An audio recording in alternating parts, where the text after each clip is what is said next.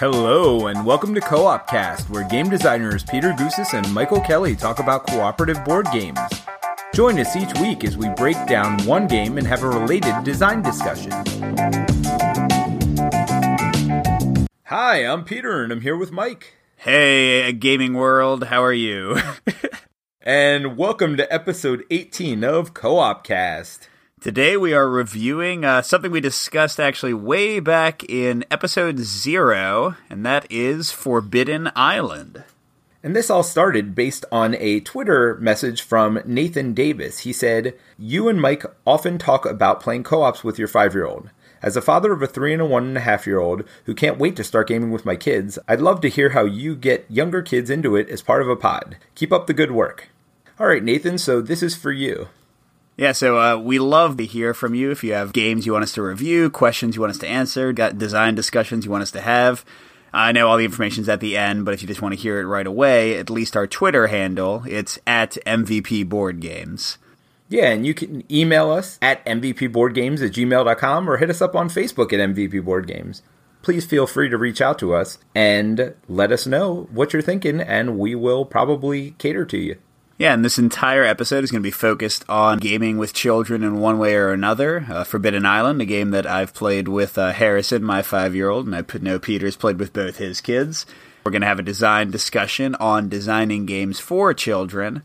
And the after show is going to be focused on gaming with your kids. Yeah, and getting them involved, getting them interested, keeping them interested, all of that. So it should be a lot of fun. Hopefully, though, I think you non-parents in the listening audience, you should have a lot to enjoy here as well, especially the review of Forbidden Island, which is what we're going to start with.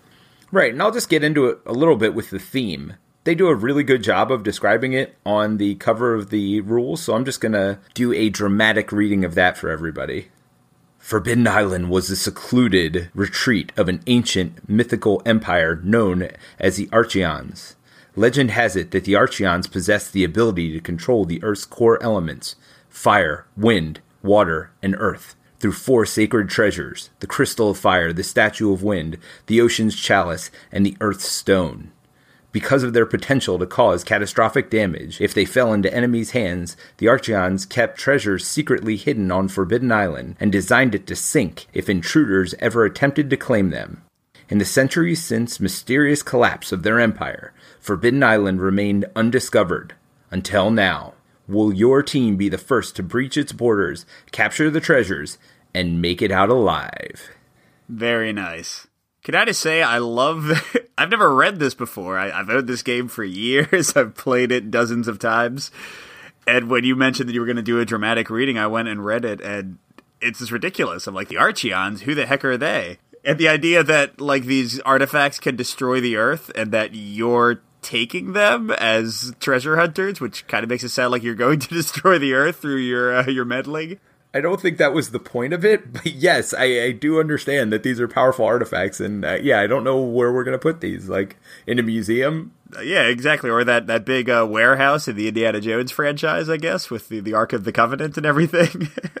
Hopefully there's some maximum security for them, that's all I gotta say. Right. So I'm going to get into the rules, and we didn't say this at the start, but if you aren't familiar with the game, this is, I believe this was the first offshoot of the pandemic design, right? Correct. Like way before we had all these more historical pandemics and the legacy versions and all of that. After a base pandemic came out, Forbidden Island came out by the same designer, but a different publisher. So to go through the rules, they're pretty basic. It's a pretty simple game.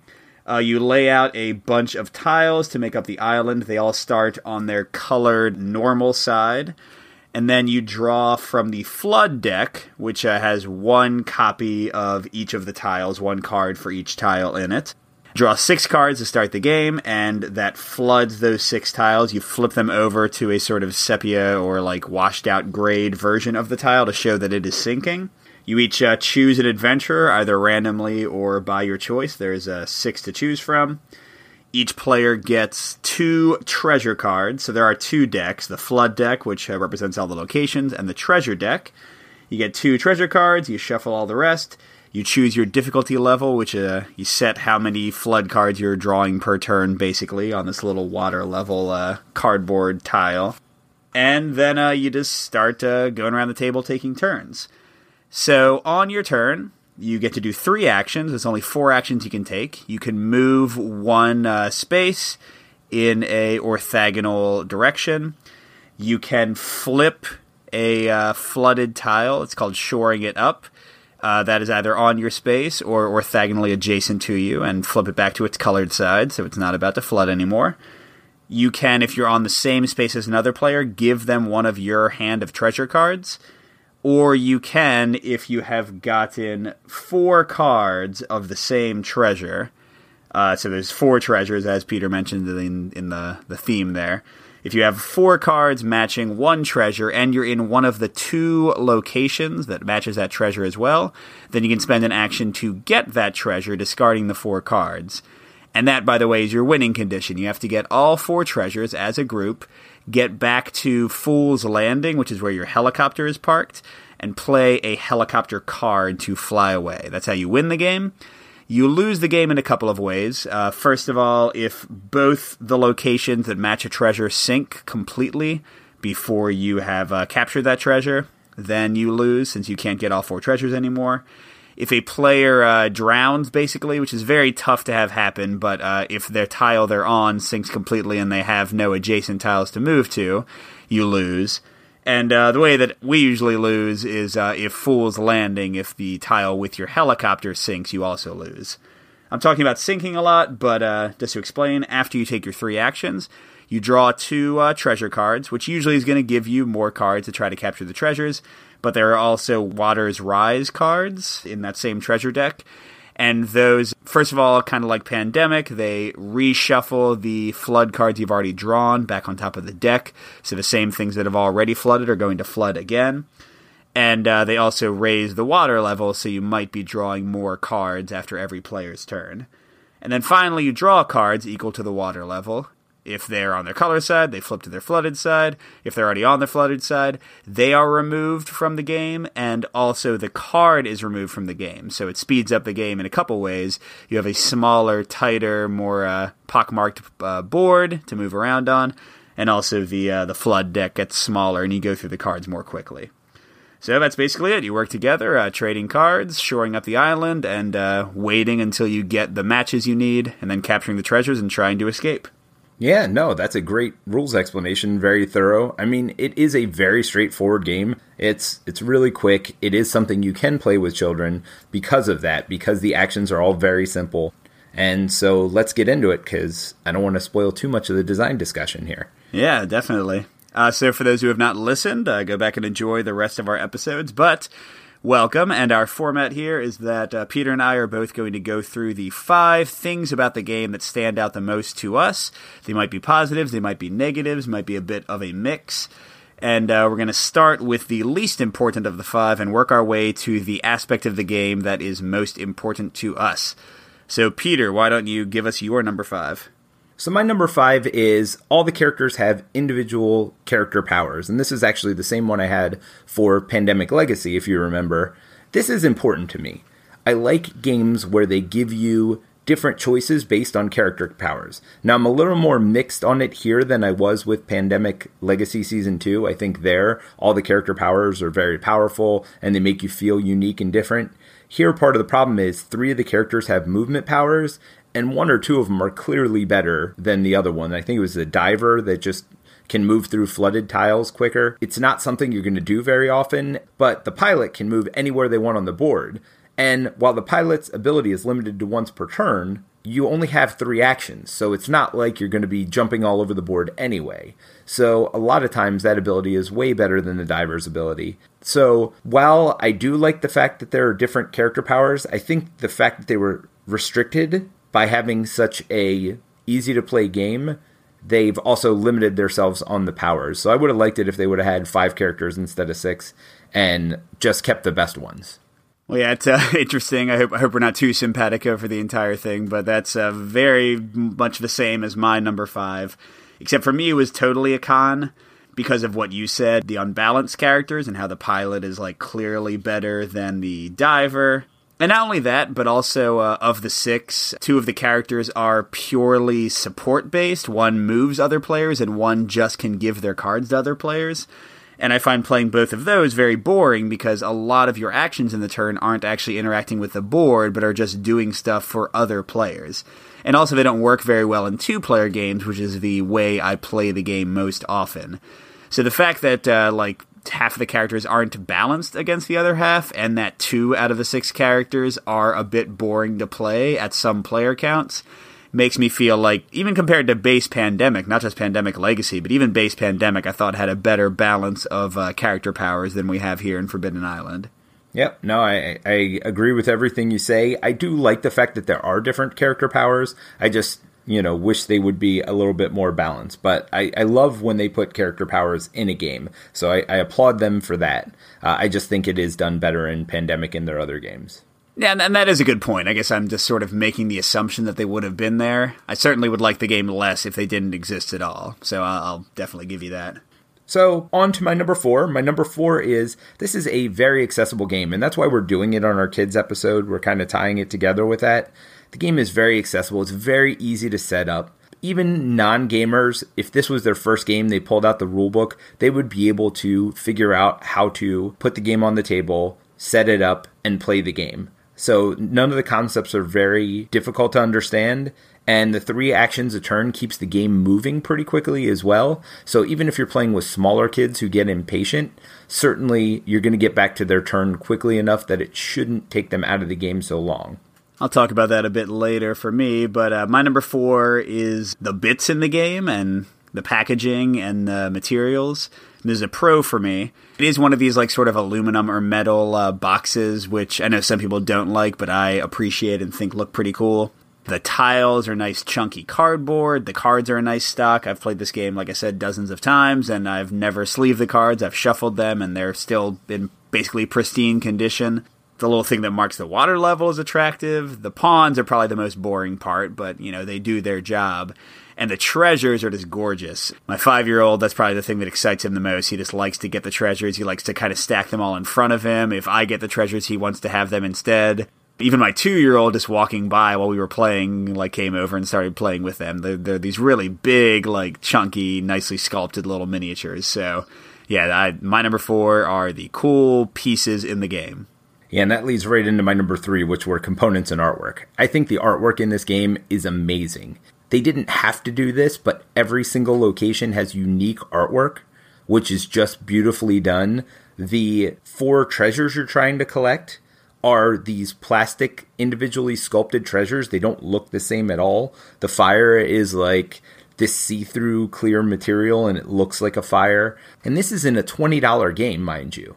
So the cardstock, as you said, is great. But for me, the thing that pops is definitely the artwork and the little miniatures. You're getting all this for the $20 game. It's amazing value. So that's my number 3, components and artwork. Yeah, and I guess I did leave out the artwork, but you're absolutely right. They are really, really nice shots of each of the locations. A few of them do blend together a bit for me. That's probably the only negative I would have. Some, the watchtower, and the other one looks kind of like a tower. I always get them confused when I'm looking for a place that's flooding. But that's a minor kind of complaint. But a bigger complaint, a pure con for my number 3, is more so, Pandemic is already, and kind of all the Pandemic versions I've played, it's already a potentially swingy system with bad card draws kind of tanking the game for you. But I find that in this game being a smaller, simpler, faster version, that the swinginess is likewise increased. You've got swinginess in a bunch of things. You've got swinginess in how the flood cards come out and which tiles sink. You could draw a Fool's Landing in the first 6, be far away from it in your starting position, get a Water's Rise right at the beginning, because unlike in Pandemic, you don't have the sort of bad cards seeded throughout the treasure deck. They could all be on top or all be on the bottom. And you could lose the game on the first turn. But even bigger kind of in the swinginess, and it's interesting, I think this has affected my difficulty in plays more than the actual official difficulty setting, is pretty much always you'll need to go through the treasure deck at least once to be able to get the cards required to get all 4 treasures. And sometimes, just by the way they shuffle, all the cards you need for the last treasures you need end up on the bottom of the deck. You need to go through the deck an entire second time, or they could all be on top. And it's just very swingy. not in a way that ruins the game for me because it is so quick and simple, but it can be a little frustrating to just feel like the game is twice as hard as it usually is because of some bad shuffling and draws. Yeah, I didn't have that one on my list. Mostly, I mean, surprisingly, most of mine are pros. I guess not surprisingly, I really do like this game. It is certainly swingy in the ways you've said. I think there are a lot of things you can do to mitigate a lot of the swinginess, but you're right. A Water Rise card on turn 1 is very different than one on the last turn as you're going through the deck, because you're dealing with those things for the entire length. So certainly there's maybe something they could have done, but it would have made the game a lot more complex. It's the kind of game where you're setting it up and playing it so quickly, so it didn't bother me as much. That didn't make my top 5, but it is a good point. Well, but how about your number 2, Peter? My number 2 is scalability. I think this game scales really well. Now, I think it is going to be more difficult with more players, although you are going to have a bigger capacity to hold cards as well. We didn't talk about that. You do only have a hand limit of 5. So at some point with lower player counts, you will get into situations where you have not very many cards in your hand. But with higher player counts, you are going to have the issue of you have a lot more cards in your hand as that deck gets reshuffled, which means you're just going to get those Water's Rise cards much quicker. But the difficulty scales very well. It's very easy to scale. You know, you're just basically starting at a different level on a track. It's very obvious how you do it. Very simple to set that difficulty differently. And the other thing is there are different maps you can play with. I know the rulebook only comes with one, but there are plenty of maps you can find online, and I'll put a link in the show notes, that you can go and play these different maps. There's a Skull Island map. There are some maps that are just way harder, but it's a nice way of challenging yourself even if you're playing on a lower difficulty level. So I think there are lots of different ways to scale the game, and I like the way they did it. Yeah, no, I agree completely. My number 2 is coming back to your number 4. It's also the accessibility of the game. I agree with everything you said. Just 2 other things I'll kind of focus on. Number 1, there are only 4 actions you can do on your turn. And really 90% of the time you'll be doing just 2 of those, moving and shoring up and flipping the flooded tiles. So it definitely made it easier to teach Harrison how to play the game and to teach non-gamers how to play the game. This is why this was one of my top games in our episode 0 in terms of games that are easy to introduce to non-gamers. It's just so simple to teach them what they'll be doing. And just another little detail that I really appreciate is that the Water's Rise cards have all the steps you execute when you draw one of them right on the card. So you don't have to look up the rules at any point generally once you've read them once. It's really just a nice little graphic design choice to make the game even easier for anybody to jump in with. Absolutely, and that's actually influenced a lot of my graphic design on a lot of our games.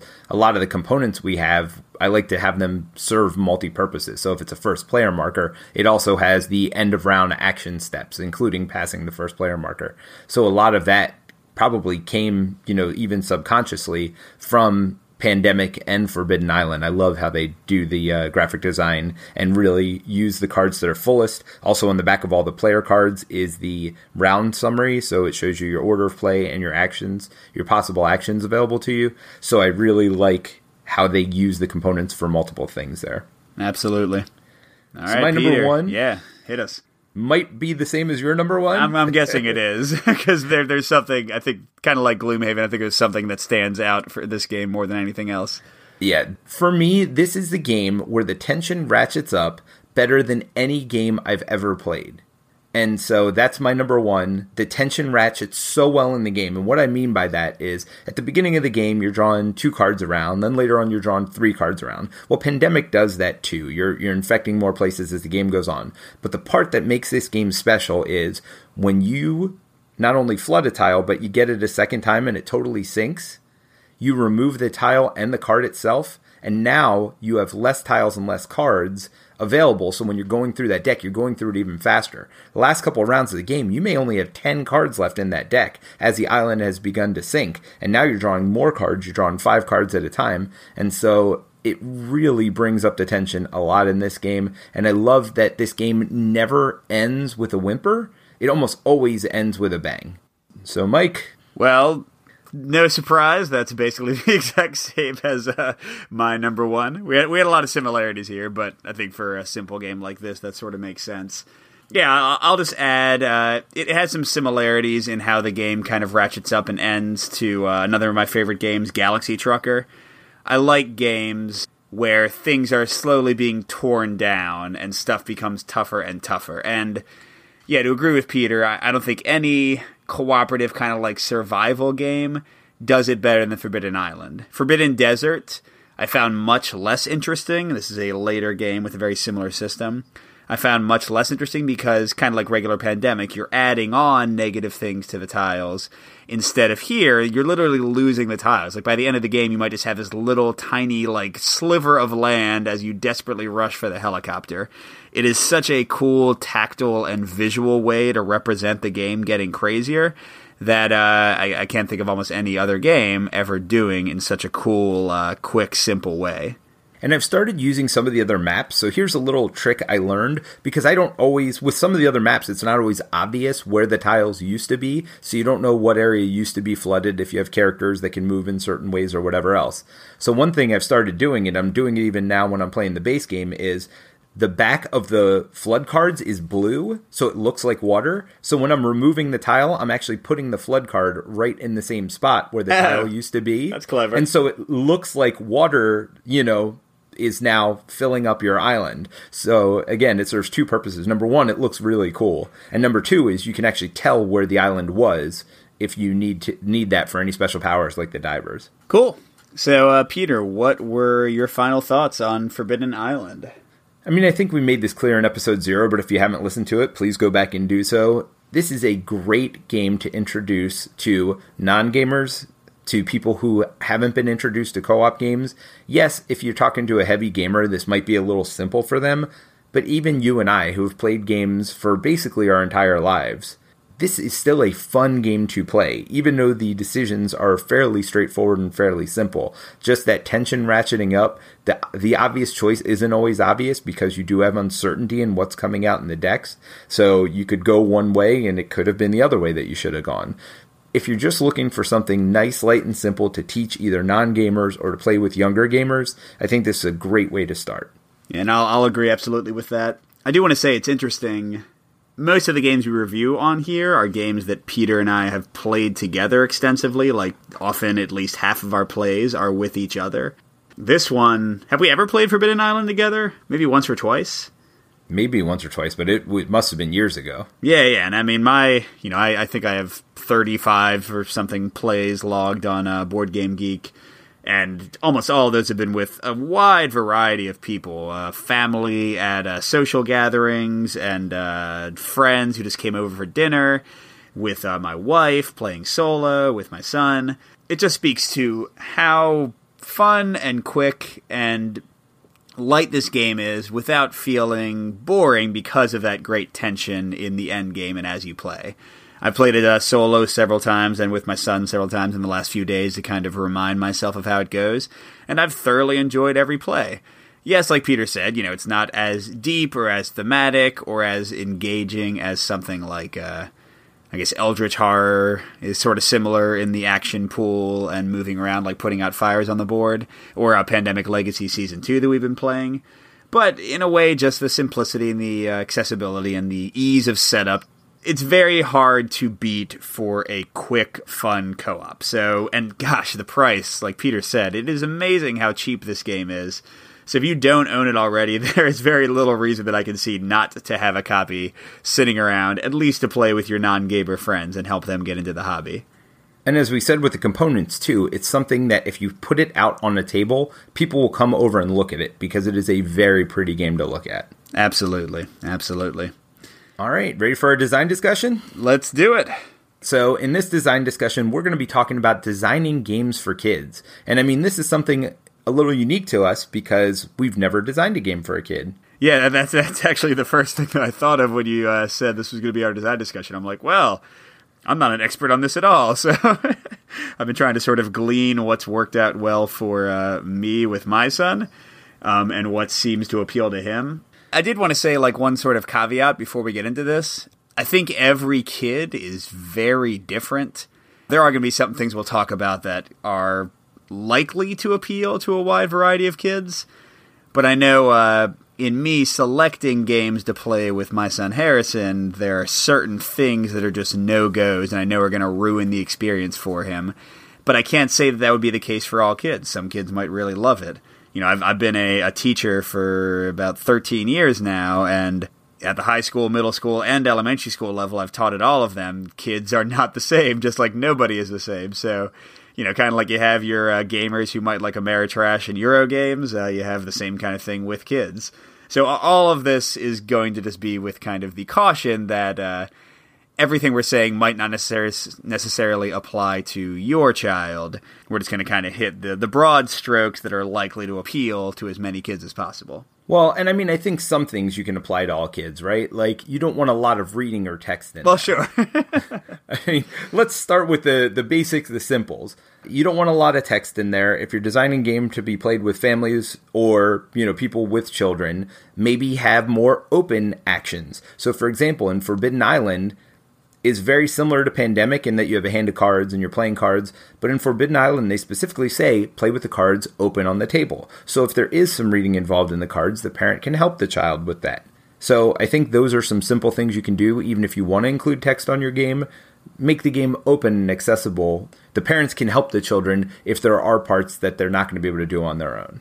Another thing that I think applies to almost any kid is make your bits as attractive and fun as possible. Forbidden Island does this well. Another game, Terror in Meeple City, is that what the official title is after the whole Rampage debacle?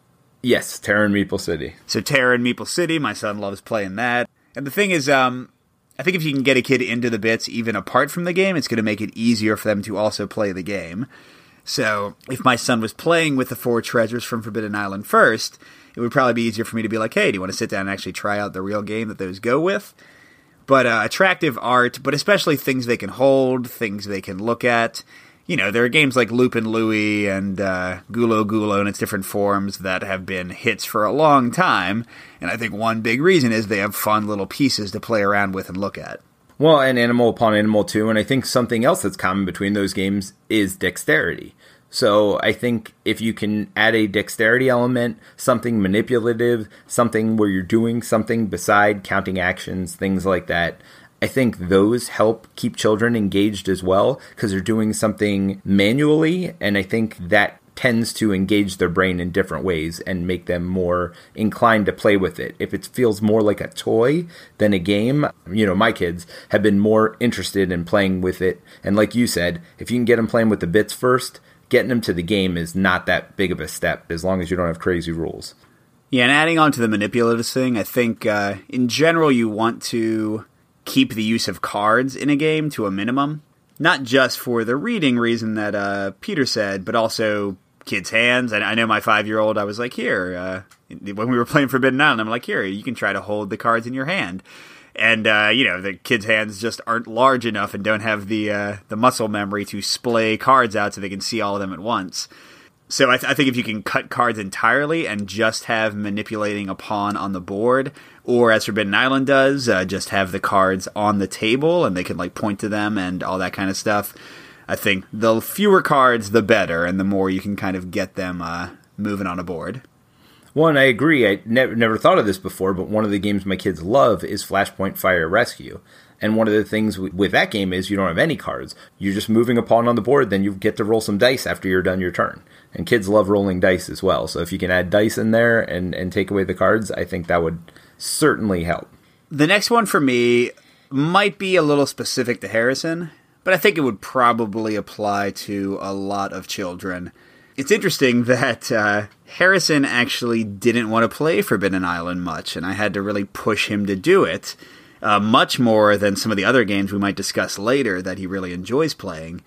And the reason is our number one, the tension of the game and the potential for losing suddenly, that stresses him out and makes him feel anxious.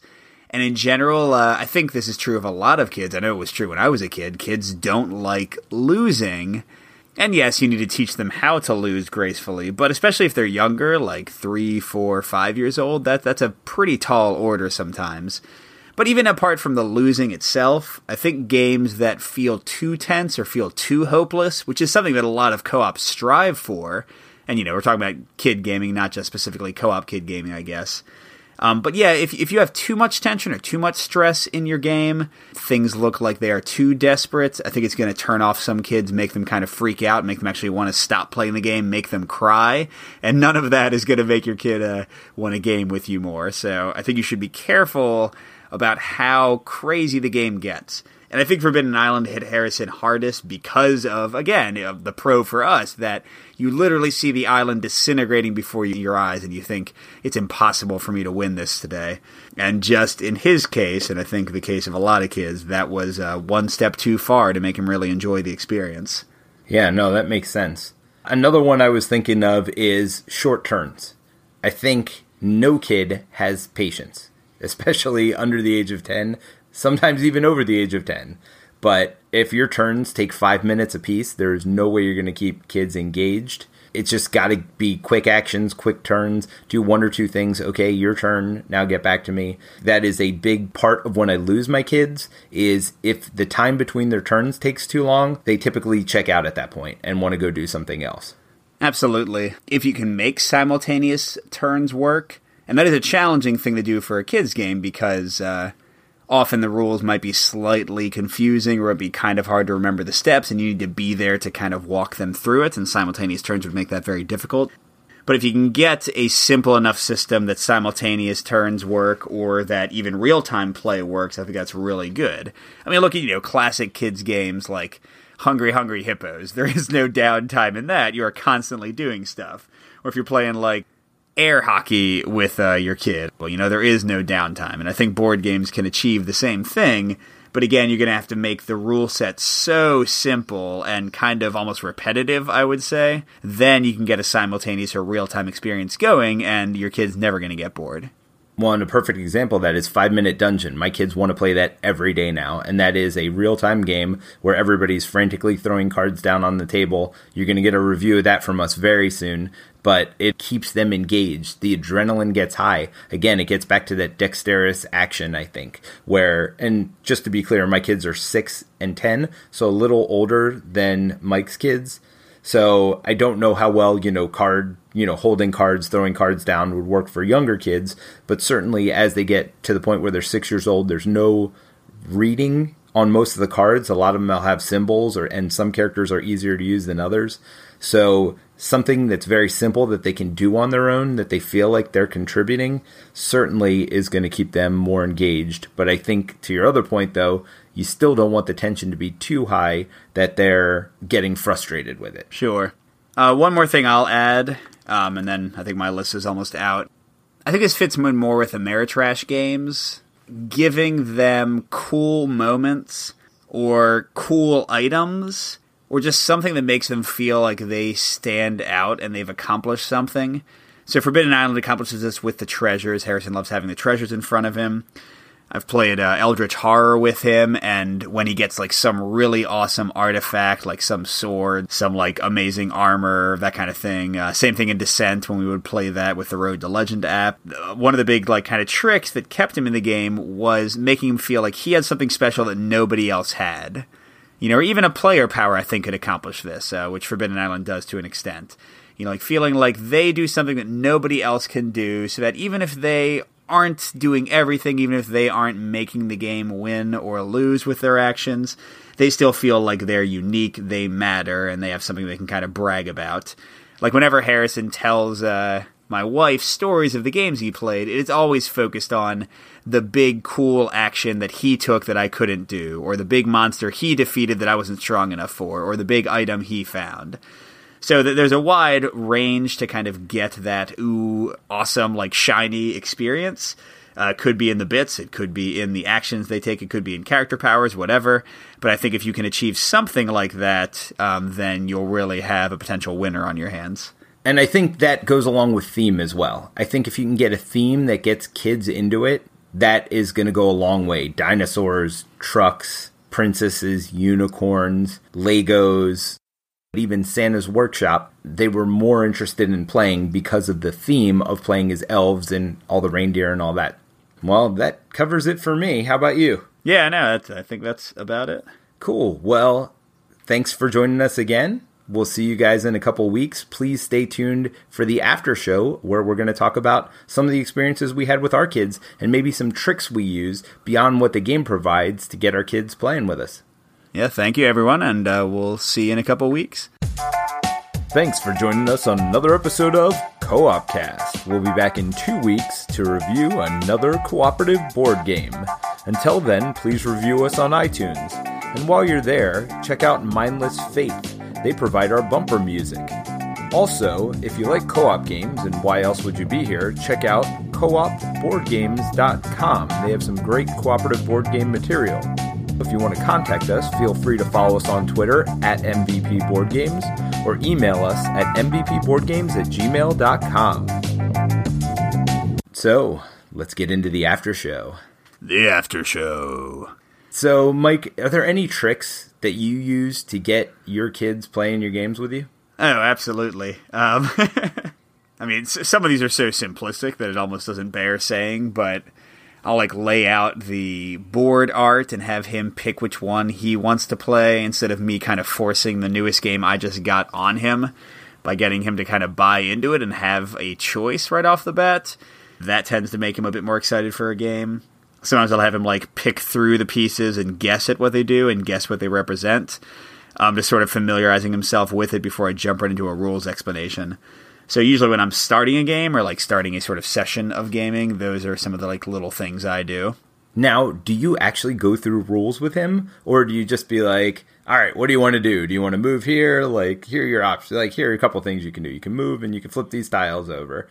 Honestly, I don't even tell him what all the actions are at first. And this is easier. We were saying that thematic games tend to kind of go over better, at least with my kid.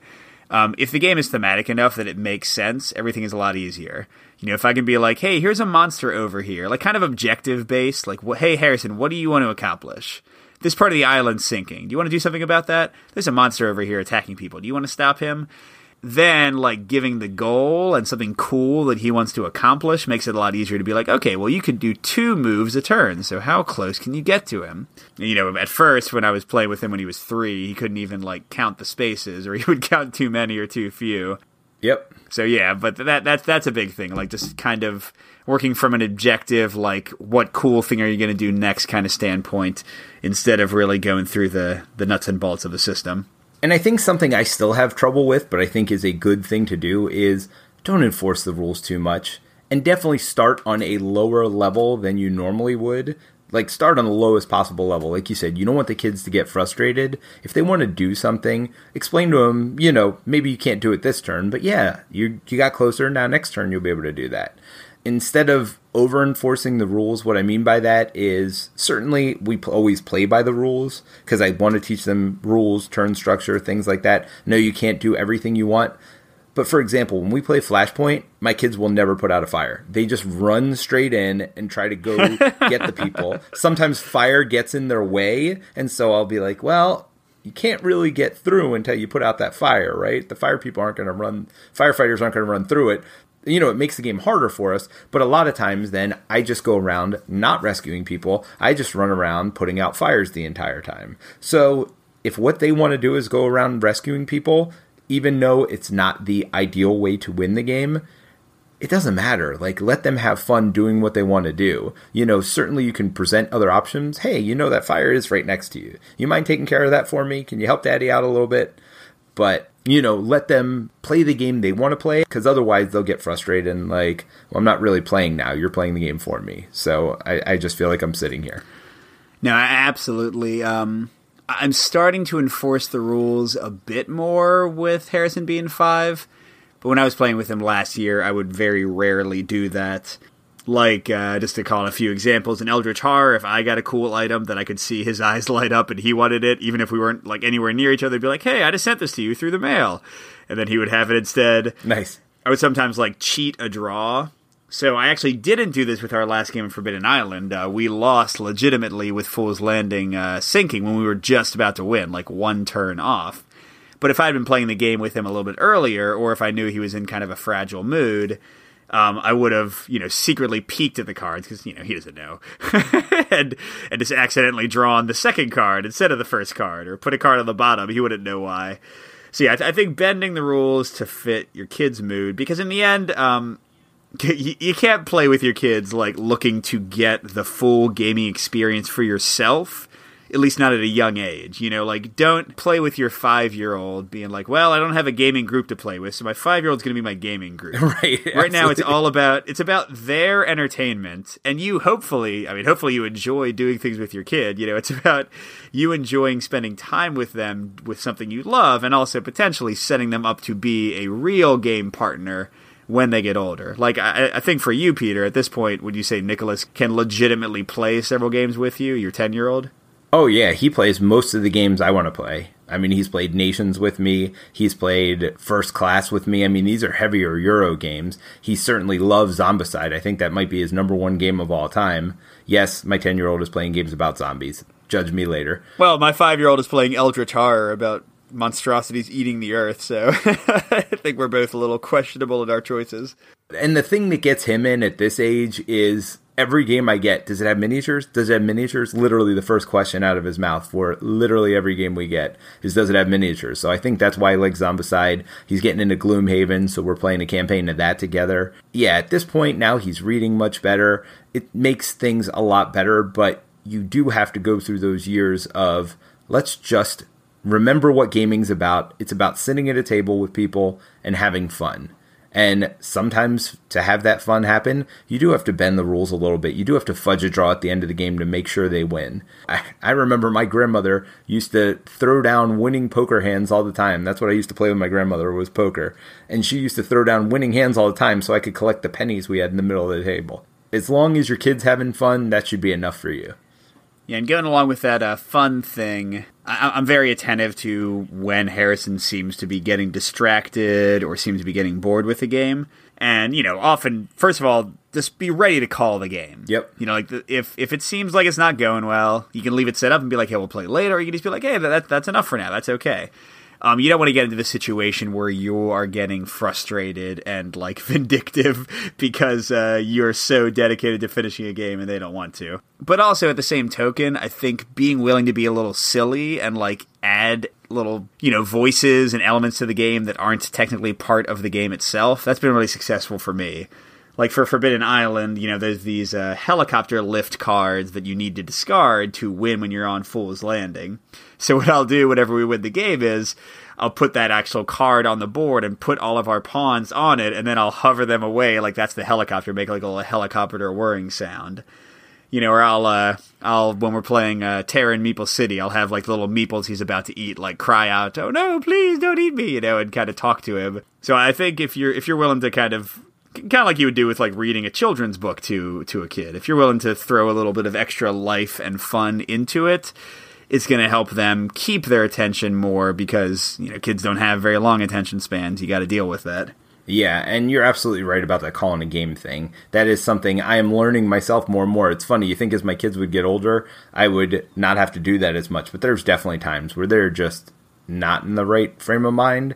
And I got to realize, again, this isn't about my entertainment. This is about having shared experiences with my children. And I don't want them to remember gaming as somebody yelling at them because they're not able to focus in that moment. Yeah, and every one of these rules we're saying are rules I have broken repeatedly. Absolutely. I often play with Harrison. I'm like, come on, man. I'm upset that we're not winning and he made a bad move. I'm upset that he's getting bored. And I'm like, take your turn. These are rules we should follow, but, just be forgiving with yourself and forgiving to your child because none of us is perfect and it can be a very tough thing, especially in a hobby that you are heavily invested in. It's a delicate thing to try to get someone that you love deeply into it, and if they seem to not care, it's kind of like showing your kid Star Wars or Lord of the Rings for the first time, and if they just seem totally not into it, and it's some fandom that makes up your entire life and your identity, it's a delicate place to be. So with games too, if games are super important to you, you really have to try your best to separate that, and don't even think of it as playing games. Think of it as being with your kid and having fun, and a game just happens to be the little activity you're doing right now. If your kid wants to stop building a tower of blocks because he gets bored, you're not going to get upset about it. Try to apply the exact same thing to the board games you're playing. That's a really good point. And one more trick I just thought of before I get into a list of games I think are great to play with younger kids. Try to play 2-player if you can. I know I have 2 kids, and sometimes it's really hard, especially if the older one and I want to play something. But sometimes I'll take the younger one off and have the older one do something off on his own or go off with his mom.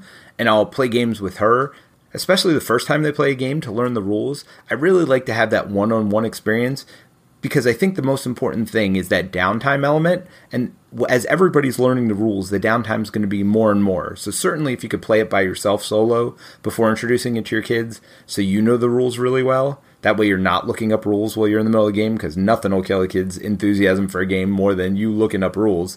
Like I said, if you got to fudge it, you got to fudge it. Just do what you can to get through that game and then go look up the rule later. But I do like to play one-on-one with my kids because time between turns is much shorter when it's only 2 people playing. So as much as humanly possible, I try to play one-on-one with both of my kids before I get them all together at the table to play it as a 3-player game. Yeah, and piggybacking on that, I've done this several times and I think it's good advice. A lot of games these days do offer sort of tutorial missions that are purposefully shorter and simpler than the real game. But even if the game you're playing doesn't, just make one anyway. Just to make that first experience 100% positive and quick. So Forbidden Island, you could be like, okay, we need to get 1 treasure and then get back to the helicopter. It's going to take you 10 minutes. Nothing really bad will have happened. And they'll be like, that was fun. That was easy. Oh, we did great. And then next time you can say, hey, let's get 2 treasures this time. I think a lot of games kind of lend themselves to that. Just take what the actual victory condition is and scale it back quite a bit for that first game and let your kid be 100% successful. And I can think that some people might disagree with a lot of this advice because, you're teaching your kid not to follow through on things. You're teaching your kid to be a poor loser. You're teaching your kid that they can only win and they can only do good things. And I'm not going to say that any of those points are wrong or not valid, but the psychology of especially like a 4, 5, 6-year-old, they're not going to understand all that stuff. I mean, speaking as an educator, they're just not going to understand a lot of that. And now is not the time to teach them these like intense life lessons. Now is the time to let them be joyful, and have a great time in their lives. And if games can be a part of that and something that gives both of you joy, what a wonderful thing that is. Yeah, I agree with that all. So Mike, what are a list of games that you like to play with your kids? Yeah, so I can tell you the ones I'm playing recently, and then there are a few that have kind of fallen off. Gulo Gulo, fantastic one. Unfortunately, the better, in my opinion, version, the Gulo Gulo with I think they were Wolverines or something. Yep. That version has been out of print for a long time. I do have the Egyptian-themed one. It is inferior in several aspects, but still a great, great game. One of the first ones that Harrison would request to play over and over again. It's distinctive in that kids are legitimately better at it than adults because their fingers are smaller and more dexterous and can get the little eggs out more easily. Well, yeah, I think any of the Hobbit games will work. Animal Upon Animal is a great example. My kids loved Orchard. If you want to get them into co-op games early on, it is the simplest game in the world. You're literally rolling a dice. 4 sides of the dice are colored, matching the 4 fruits you're trying to collect. One side has a raven, which is the negative thing that happens. And if you get like 9 raven cards, then you lose the game. One side has a basket where you collect any 2 fruits you want. So there's a little bit of learning. Okay, you want to grab from the tree that has the most fruit because you don't want to run a color out, because if you do, when you roll that color on the dice, it doesn't do anything anymore. Bottom line is, it's a super simple, straightforward co-op game that you're going to win 90% of the time. So it fills a lot of those things for kids, and that's another Hobbit game.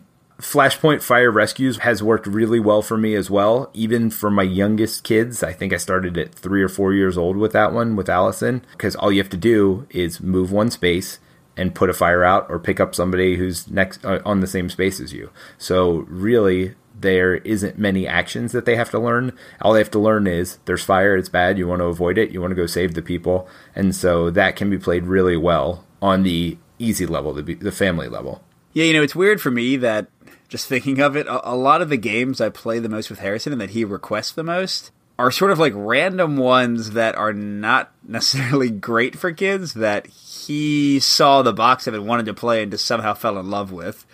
For example, he requests Space Alert all the time. It barely knows how to play it, and we get blown up and stuff, and he still really enjoys it. And Eldritch Horror, he always requests Eldritch Horror. Now, we never get through a whole game, almost ever. He'll just play for 2 or 3 turns and defeat a few monsters and have a few encounters and then be done with it. So, like, setting up the game takes as long as our actual playtime takes.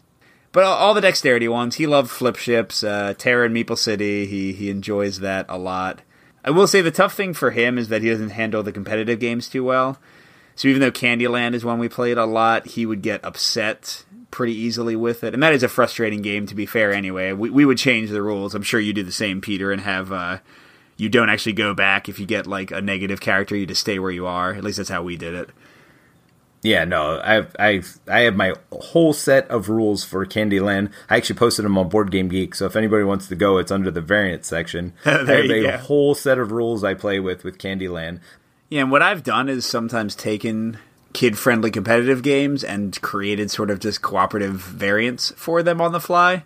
One example that's more recently, and I wouldn't call this a kid-friendly game necessarily, but Flick 'em Up, the cowboy original version. I've done it where, like, we're on the same team. We each have 3 cowboys fighting the bad cowboys, and I control the bad cowboys too, but have them make dumb moves or miss our people terribly or run right in the middle of us, and we can just attack them all together. So I think, it goes back to the design discussion and the flexibility of changing rules, but some of Harrison's favorite games are not being played at all the way they were intended and have become fully cooperative instead of competitive. I've seen you play dexterity games. I don't think you're missing those shots on purpose. Well, okay. Getting a little personal here. I see how it is. Any final thoughts for you, Peter? Any final games that have been successful for your kids? No, I mean, like we've been saying the whole time, any game that they glob onto, if they see a picture of something and that attracts them, just introduce them to it. Introduce them to the pieces. My kids play with the components to my games all the time, and I think that's part of what gets them interested in the game as well. They pull out certain games that they love the components for. So if they like the components to a game and they want to play with it, let them play with it. If it rips, you can buy a new one, right? Oh, real quick, I forgot one of our favorite cooperative games. Codenames Pictures, the one that doesn't have any words to read. Harrison loves that, and he's been playing that since he was 4 with a lot of success. The key thing is I'm always the clue giver, and he's always the guesser.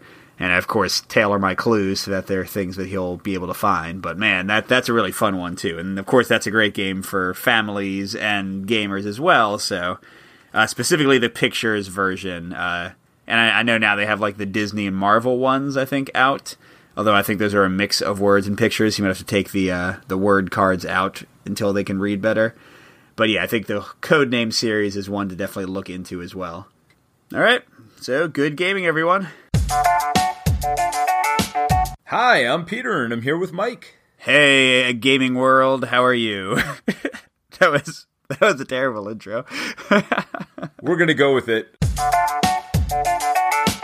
And then also we're having what do we call it? An after dark episode, an after show. An after show. Yeah, we're having an after show on eating your children. I can't remember what it was on. We're not going to be eating your children. On gaming with... And the after show is going to be focused on gaming with your kids. Talk to you kids later.